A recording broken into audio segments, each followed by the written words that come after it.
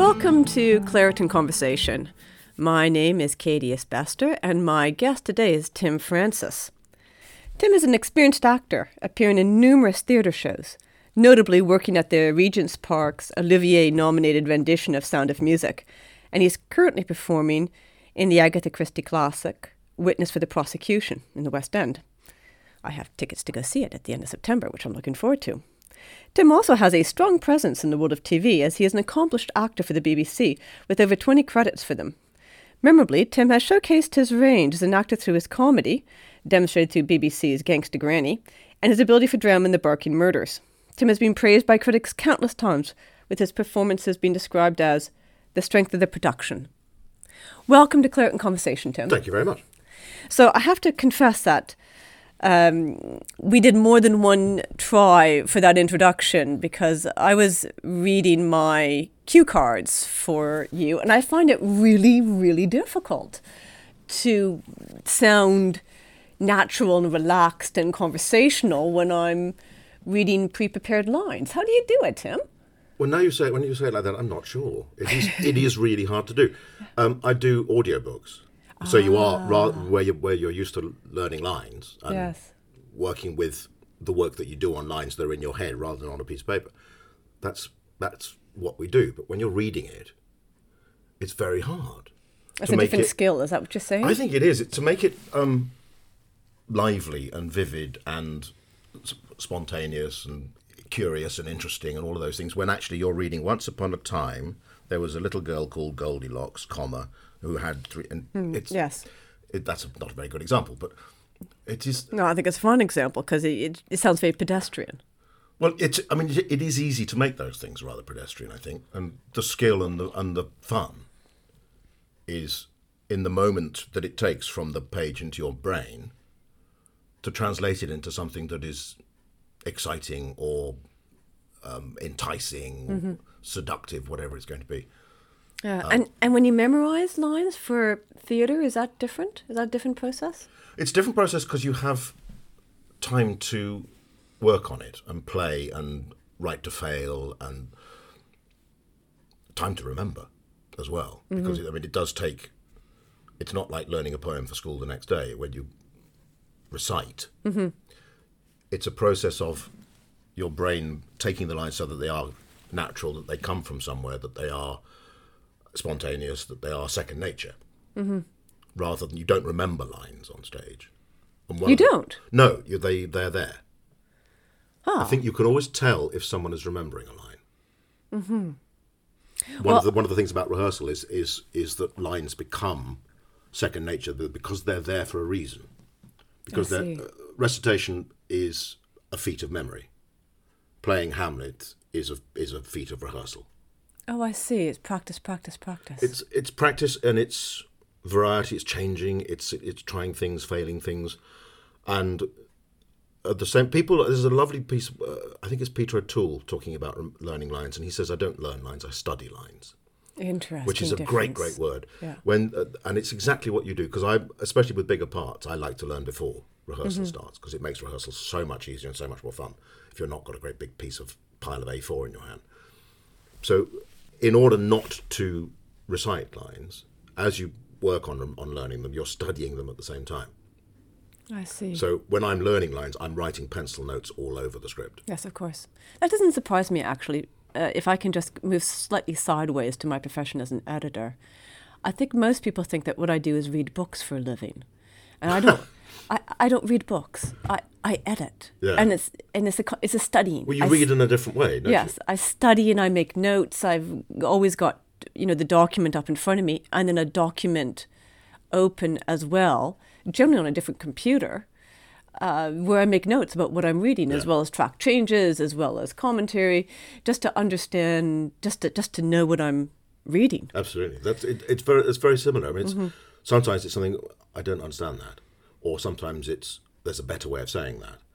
But usually it's figuring out the person you're playing, getting little clues, inferences from the script that you can then build and snowball with. And often the notes you make at that period are, when you start rehearsal, you rub them out because they're wrong. But they've given you a clue and they've given you an in. And because you've got all that sort of the 6/7 of the iceberg below the line that's in your memory, the line comes from a natural place rather than a remembered place. Does that make sense? Absolutely it does. I'm just going to tell you a story I heard, story I know. It happened to me. I bought tickets to go see Jeremy Irons in a West End production where it was some Eastern European classic that I'd never heard of before. And I kid you not, he didn't know half his lines. And they kept being shouted to him from the wings. And it was really quite extraordinary because I was in the back and Jeremy Irons is up on stage doing his thing, and there'd be this pause, and then you'd hear from the wings, "So I said to her I wouldn't go." And then Jeremy Irons would say, "So I said to her I wouldn't go." And then the other actor would respond, and then there'd be a pause, and you'd hear from the wings. And I said to her, "I don't care what you say to me, I'm not going." And then Jeremy Irons would say, "I don't care what you say to me, I'm not going." We were all at Twitter. How much did you pay for the ticket? I was, as usual, in the very back row, I need something that needs almost binoculars for. But it was really I was quite taken back. And I thought, surely you've put a little bit of work into this, Jeremy. Yeah. On the other hand, sometimes, whether you're someone like Jeremy wouldn't be cast late. Sometimes if you are an even booked in replacement, advance. you've only had a week to learn it, then maybe. But I have to say, in his defence, I did a show at the National Theatre with Jeremy, and he did know his lines for that. Did he? Okay, so maybe he had the flu with the previous 2 weeks or something. Let's say Jeremy had the flu. Yes. And what was it like working with him? Oh, enormous fun. He's very naughty. Well, I know. I watched him perform without having learned his lines. In what sense was he naughty? Oh, he's a twinkler. A twinkler. Yeah. Now, that's an English expression I'm not familiar with. Talking out of turn. He twinks out of turn.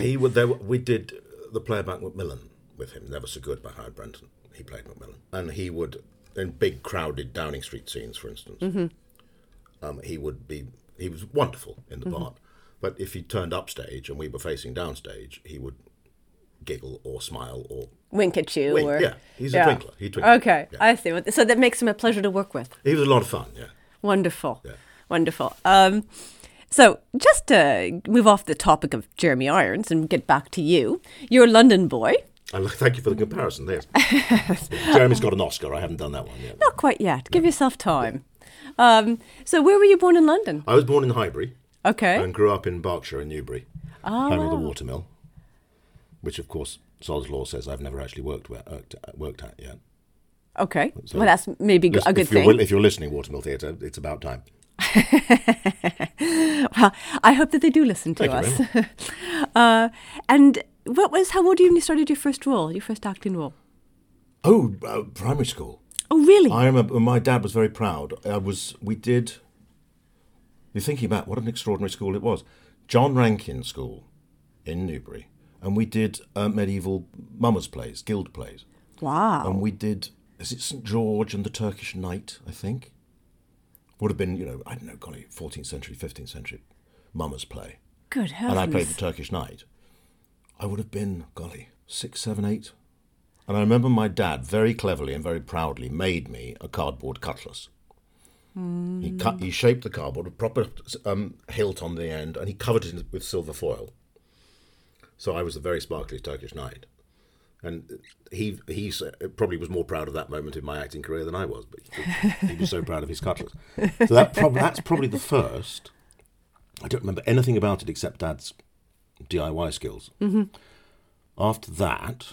It sounds like an extraordinary primary school, though. Well, certainly this would have been mid-late 60s. So, yeah, a school doing a mummers play like that with I really don't know, I was 7 years old maybe. I think that's absolutely extraordinary. It's wonderful. That's fantastic.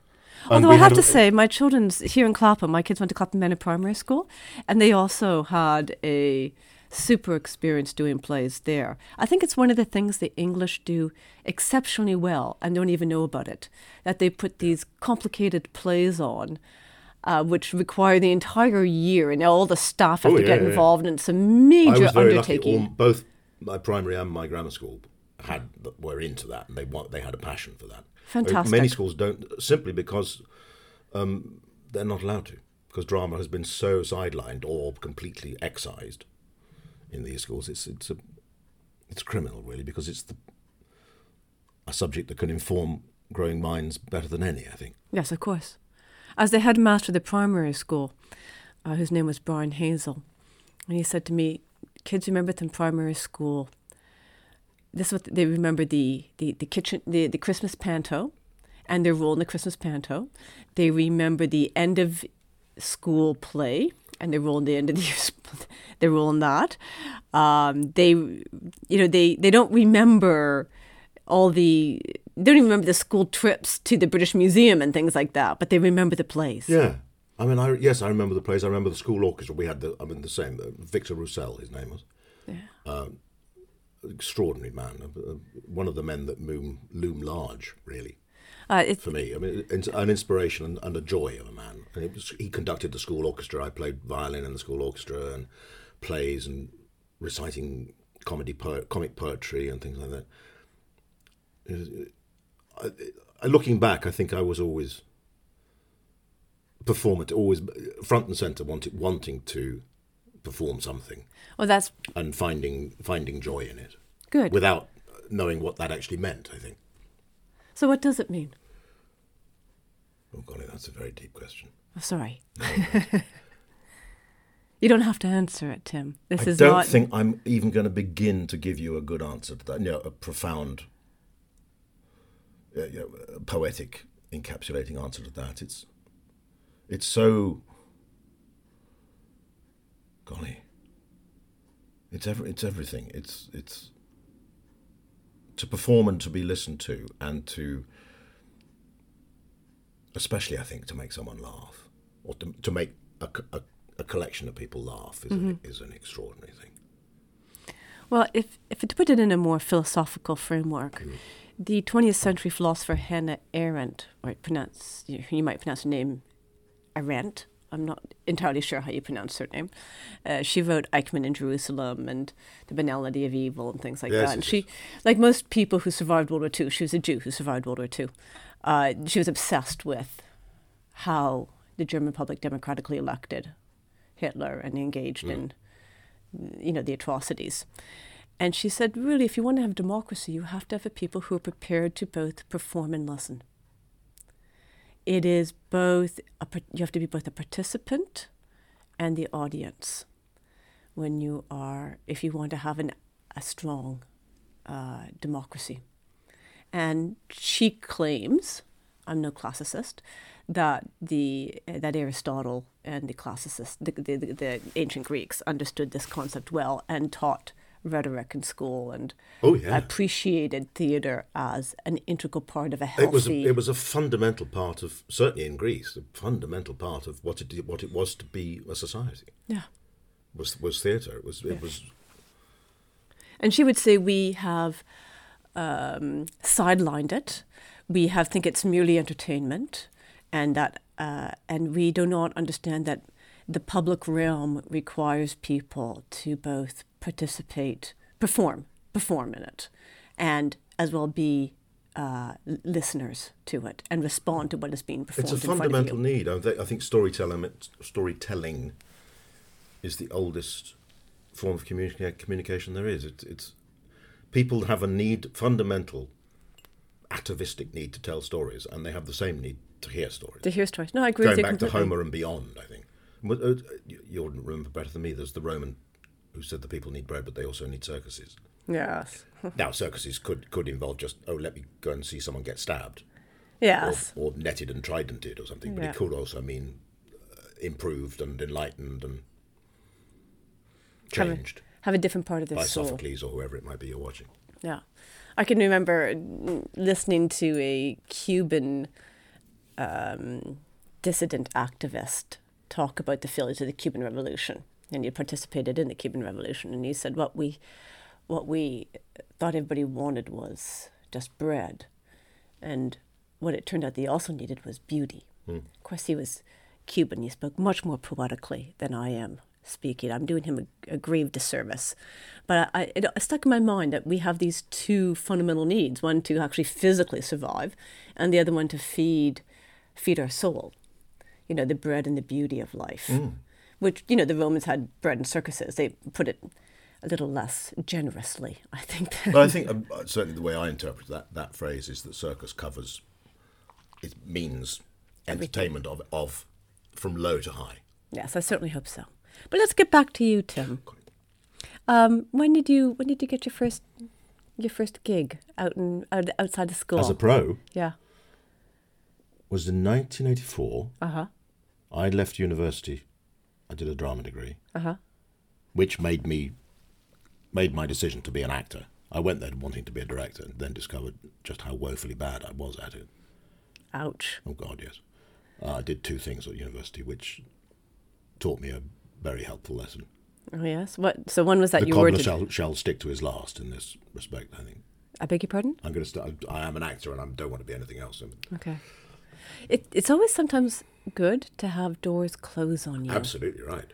I tell that to my own children when they kind of crash and burn. I say, well, you know, the silver line in the crowd is you're not going to try to walk down a road that doesn't suit you now. I'm a great believer in that. I mean, I think the lesson of an acting career is learning what not to do. Mm-hmm. Can you expand on that? I mean, you're in one of the most difficult careers that there are in the creative arts. You know, I know very few actors who can live off their acting, and you've managed it, which is quite impressive. Yes, praise be. I'm touching wood. Yeah, as we knock speak. on wood. But it took me a while. Yeah. I was easily 15 years kicking about, struggling, before I dared use the word career about my life. And when you say that, acting teaches you what you can and cannot do, what do you mean by that? You learn. I think it's a process of reduction. Ralph Richardson was asked, who's a hero of mine, he was asked how he coped with long runs of plays, and he said, every week I try and do less. And it's about taking away. It's a process of reduction. It's about taking the acting out of the acting, about not performing, about not showing the story you're telling, not showing the emotion that you want to convey, but just being it, existing it, and also don't answer all the questions. That's one of the reasons there's an audience there. You make them figure it out. Let them, and if there's 50 people in the audience and they come up with 50 different answers, that's okay because they're all right. Mm-hmm. So it's about taking, sawing the air, and what's the Shakespeare speech? You've got me the there. Hamlet speech. To be or not to be? To the players when he says, "Oh Lord, we have to edit. This is an edit point. We'll go. It is an edit point. We'll go and find the Hamlet speech and then stick it in here. Yeah, we're going to take a break for an ad, and then we're going to come back with the Hamlet speech. Everything written needs an editor. As Stephen King once said, to write is human, to edit is divine. It could be a memoir you wrote about growing up, or a copy for business statements, or a racing page turner that you want to present to agents. For highly experienced and professional editing at a reasonable price, contact Clapham Publishing. www.claphampublishing.com for all your writing needs. Welcome back to Claret Conversation. I'm talking with Tim Francis, and this is turning into a bit of a master class on how to be an actor. And Tim has recalled Shakespeare's famous lines from Hamlet when Hamlet is giving instructions to the players who have come to uncover the murderer, or the murder of his father. Take it away, Tim. I'm rather ashamed I didn't know this. This should be on the tongue of every actor who tries to do this. Speak the speech, I pray you, as I pronounced it to you, trippingly on the tongue. But if you mouth it, as many of your players do, I had as lief the town crier spoke my lines. Nor do not saw the air too much with your hand thus, but use all gently. For in the very torrent, tempest, and, as I may say, whirlwind of passion, you must acquire and beget a temperance that may give it smoothness. This is glorious stuff. Isn't it? It offends me to the soul to hear a robustious, periwig-pated fellow tear a passion to tatters, to very rags, to split the ears of the groundlings, who for the most part are capable of nothing but inexplicable dumb shows and noise. I would have such a fellow whipped for doing termagant, out Herods. Pray you avoid it. That's everything you need to know. That's 3 years of drama school right there.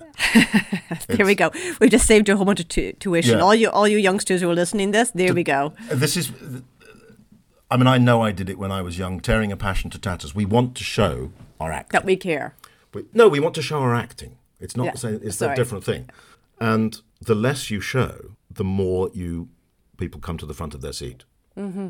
The one thing more compelling than somebody crying is somebody not trying not to cry. if you're playing a drunk, you're playing someone who's trying to appear sober.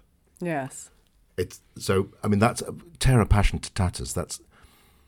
It somewhat reminds me of William Shatner, kind of saying, the William Shatner way of acting. He adores tearing passion to tatters. Yeah, exactly. And Shakespeare saying to people, please don't be like William Shatner. Like he could just pull it off on Star Trek, and that was like, but don't pull a William Shatner on us here, okay? If you come from underneath something, just it's a pearl, and just go, I'm going to give you a pearl now, rather than say, look at the pearl I've got. Look at the pearl. Yes. it's more compelling. It's more interesting. Indeed. And so that for me has been the lesson of my 3 or 4 decades doing this is how to tell a story without acting. Capital A. I think I love these quotes from various people. I mean, there's a Gene Kelly. This is all apposite, I think. There's a Gene Kelly quote to dancers: if you can see a dancer working, they're not working hard enough.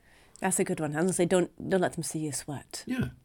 Or my favourite one is James Cagney, who said, find your mark, look the other fella square in the eye and tell the truth. Oh, that's also good. Which is glorious. I think there's a power in when it becomes a part of you, what you're talking about, there's an authenticity to it, and there's a power in the authenticity. Authenticity is a really good word, because it carries meaning of honesty and honour and truthfulness. But okay, let me now make it a little bit difficult for you here. Here we go. I'm going to play a little bit the devil's advocate. Lovely.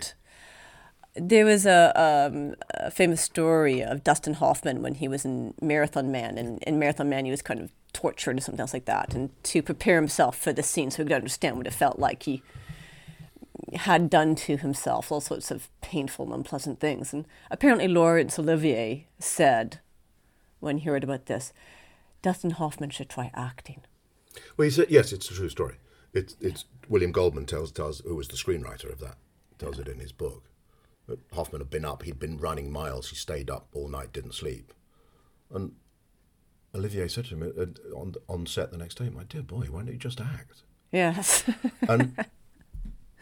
And he I have some sympathy with Laurence Olivier. Well, I do too. This is what you're being paid to do. This is why you're being paid and I'm not. It's because you can act and I can't. There are so many different ways of getting to what I'm talking about. I don't by any means think there's a single way, and I don't use a single way of getting there. It depends on the people you're working with, the director you're working with, the writer you're working with. So I think what we're all aiming for is round about the same thing, but the roads we take to get there. And sometimes, especially on film, because you're only going to get a couple of goes at it, unless you're working with someone like Kubrick and you get 85 takes on everything. But you need a different device to get you there. So if sleeplessness and torturing yourself in some respects is helpful, but what you do with it is then still to tell the truth, find your mark, look the other fella square in the eye and tell the truth, then I think that's absolutely grand. I mean, Olivier was very much not of that school, but they are. And you watch Marathon Man, and they are both wonderful in it. So how you get there is, to a certain extent, is your business. Yes, I think that's also true for all the creative arts. I don't think that's just acting. There's more than one way to write a novel, and this one of my irritants is when I get these very, very good students who have gotten an undergraduate degree in English and then a master's degree in creative writing and then a PhD in novels, and they come to me with their school project they've gotten an A star on, and it doesn't feel at all right, but they've gone through all the motions, they've gone through all the right steps, tick the boxes. Yeah, and it's very hard to say, but there's nothing here. Do this differently. This has not served you well, going through schools and getting a PhD in creative writing, because you've ended up being an excellent student and a mediocre writer. Well, yes, maybe there's something in that. And yet Ian McEwan went to school. There's that long Tracy Chevalier went to school. It's not as if there aren't writers who went to writing college and got writing degrees. But both of them went there with embryonic singular voice, I imagine. I wouldn't know. I wouldn't know. I've not interviewed either one of them, so I wouldn't know. But I do know that there's actually a fairly long roster of successful alumni who have been through the Iowa Writers' Workshops and various other writing courses. So for some people it works, and for some it doesn't. Well, I think you can teach schools of acting from Brecht to Stanislavski to Strasberg, but the person has to have their own charisma, their own voice, their own. I mean, a huge part of something you cannot get away with is that you are you. Yes. And that's not exactly finite, but it is something you're stuck with. Mm-hmm. Well, you certainly have to negotiate with it, that's for sure. Yeah, and you can't not use yourself because that's your tool. Mm-hmm. You add script and, I don't like the word, but character. But you're adding it to this thing that you are because you have to. Mm-hmm. Well, I think one of the other things that I think actors learn, and it's a hard lesson to learn, I think, is what they're right for. Yes. It's our equivalent, I suppose, of coming from being taught, and you know your Stanislavski, you know your actions, your intentions, your given circumstances, all these buzzwords that we're taught. You know your Laban working actions. You know all these little techniques that you are taught in school. But if I turned up and said, "Right, I'm here for Romeo," now I can recite the lines, I can make the poetry sound wonderful. Yes, which a few months past 14. I ain't a Romeo, and I never was a Romeo. When I was the right age, I wasn't a Romeo. Yeah. So suck it up. They're hard lessons to learn. Learning our own limitations is always a hard lesson. Yes, because limitations are ultimately, when you embrace them, they're liberating. They're not shrinking. We've got such a philosophical discussion going on here. It's unusual. And I'm thoroughly enjoying it, and I hope everybody else is too. Tim, let's just briefly return the conversation away from the abstract. Oh, golly, right, mate. And back to you. I think I'm more comfortable in the abstract. Yes, I'm thinking that too. You always think of an actor as being someone who's got a kind of, enough about me, let's talk about me some more. But you are disproving that stereotype. No, I'm not a fan of that. I think I like the actors who do their talking on stage or on camera. Yeah, apparently you're one of them, and which is a wonderful discovery to make.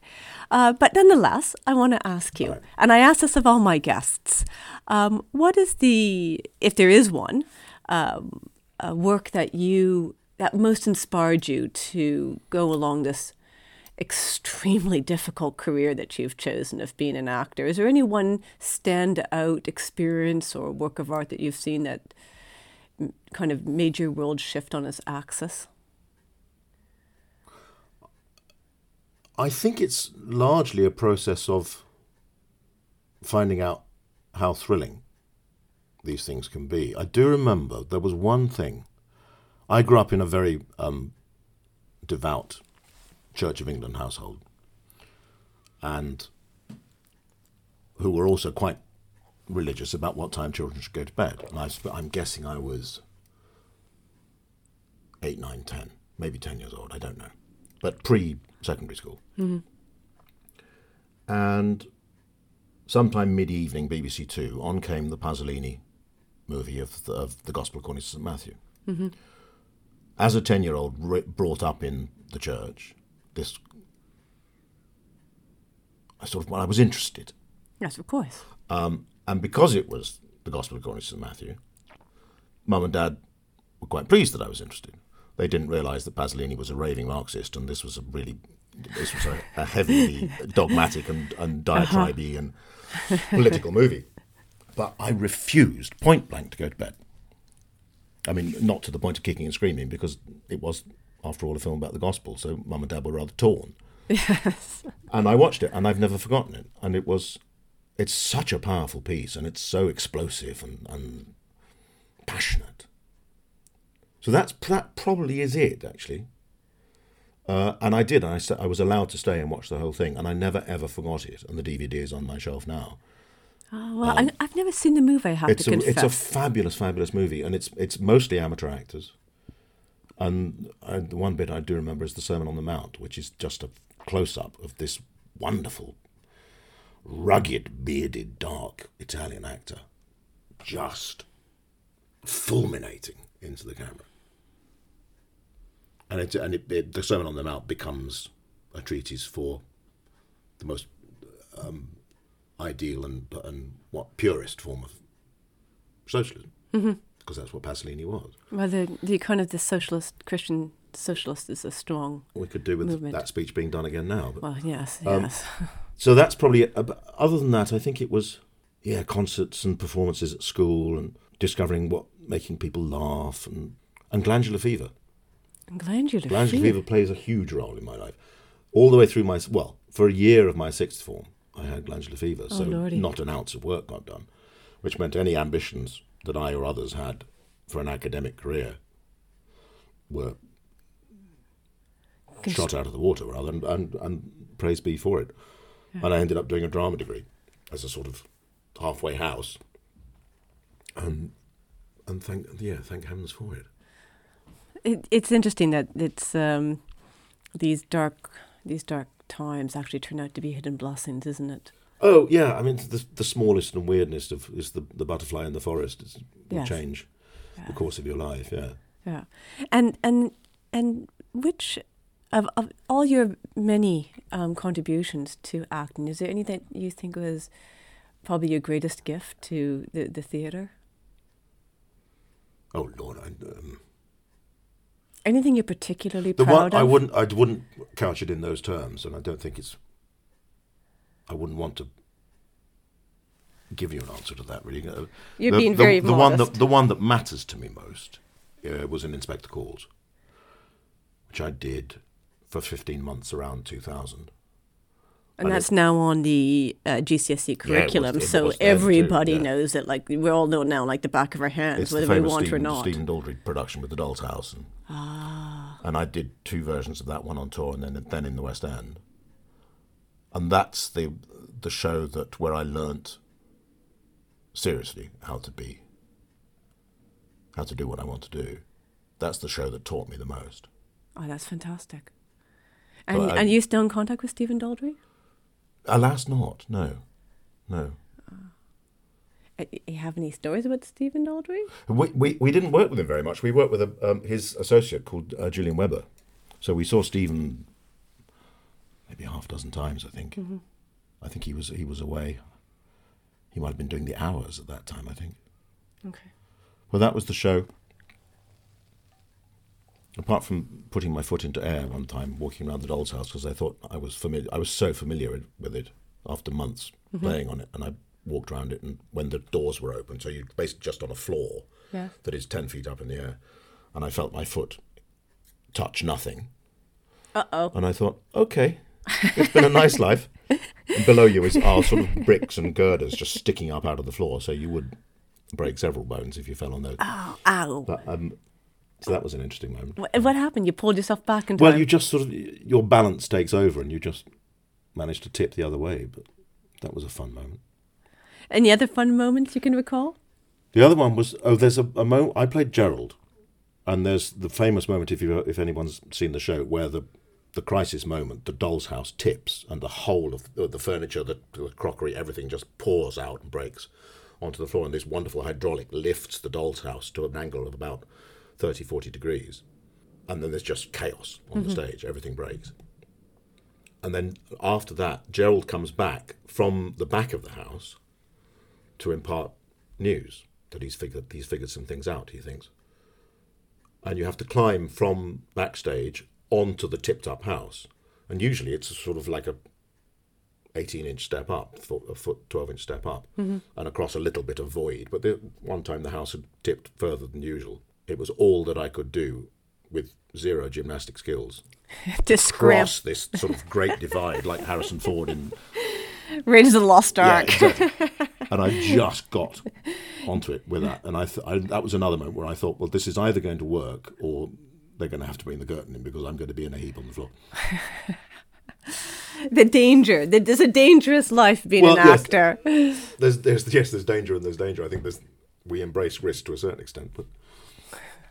Well,